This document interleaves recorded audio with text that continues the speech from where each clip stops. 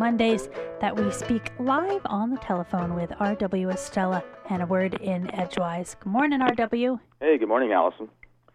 Today is Lammas, that cross-quarter day that marks the midpoint between the summer solstice and the fall equinox. And tomorrow the moon will be at perigee, or its nearest approach to Earth.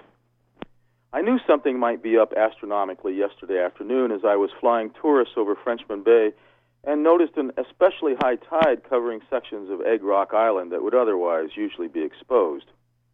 Earlier in the day, I'd been on the other side of the Atlantic. I just returned from a quick flight and saw a middle-aged woman and a young girl standing in the shade under the waiting area tent and asked them whether they were here to take a ride.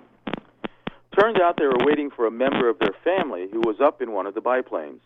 Their reply was rendered in broken English, so I customarily asked them where they were from. When the woman replied Switzerland, I responded in German, and she quickly brightened. Not that she couldn't have been one of those few Swiss cantons where French or Italian is predominantly spoken. She said she really liked traveling in the United States, how big and virtually unending everything seemed. But I really wanted to hear about how Switzerland was doing these days. Before long, I'd learned that she and her family lived in the countryside a few miles outside of Zurich. She asked whether I knew the area. I told her I did, but only from long ago, when I'd spent several years traveling Europe, sometimes by car, sometimes by train, sometimes by bicycle, sometimes by a combination of transportation. I told her that about this time of year, a friend and I had bicycled all over Switzerland one summer and climbed many of its mountains. While we spoke, I recalled the tranquility of the alpine terrain. Perhaps nostalgia was coloring the memory from several decades ago, but I relished the relatively noiseless recollection. Suddenly, our conversation was interrupted by the sound of a lawnmower and then a weed whacker working the grounds of the Air Tour's operation base. But they were only a prelude to the larger noises of larger pieces of equipment landing on the nearby runway. I'd been abruptly brought back to the environs of my day job, and my daydream was obviously over. Moments such as these always make me wonder why so many of us feel so compelled to measure our existence, either directly or indirectly, in the quantity of noise we are able to make. As if to feel like we are truly working or truly enjoying ourselves, we need to be raucous about it.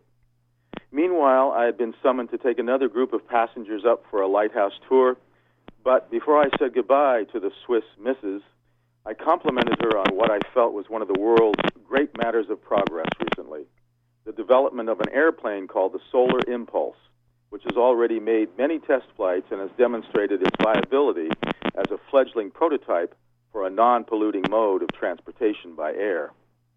And then I was off in my noisemaker and secretly wishing for something silent. From Orono, Maine, have a great day. 2, 1, 2, 3, 4.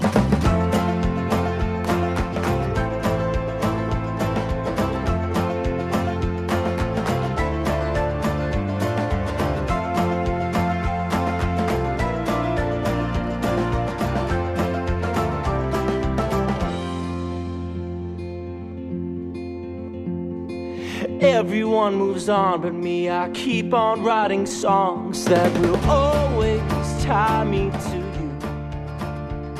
My God, I wish I could begin to hate you like I should, but I just can't. It's just no use. So I'm drowning out the sound with this bottle that I found, till I'm looking at myself from upside down. I've been waiting for a ride, but I might have to spend the night. Oh, I could try, but I don't know where I would go. I could try, but I don't know where I would go. Yeah. Everyone moves on but me. I'm so stuck on what I've lost. Yeah, I'm always looking for you. And I'm making myself sick when I'm thinking where you've been. But I know it's just no use. 'Cause honey, you fell out of love and now you're doing what you want. And even if I asked, you wouldn't stop. So maybe I should try, and I'll find someone who might love me for the night and let me go.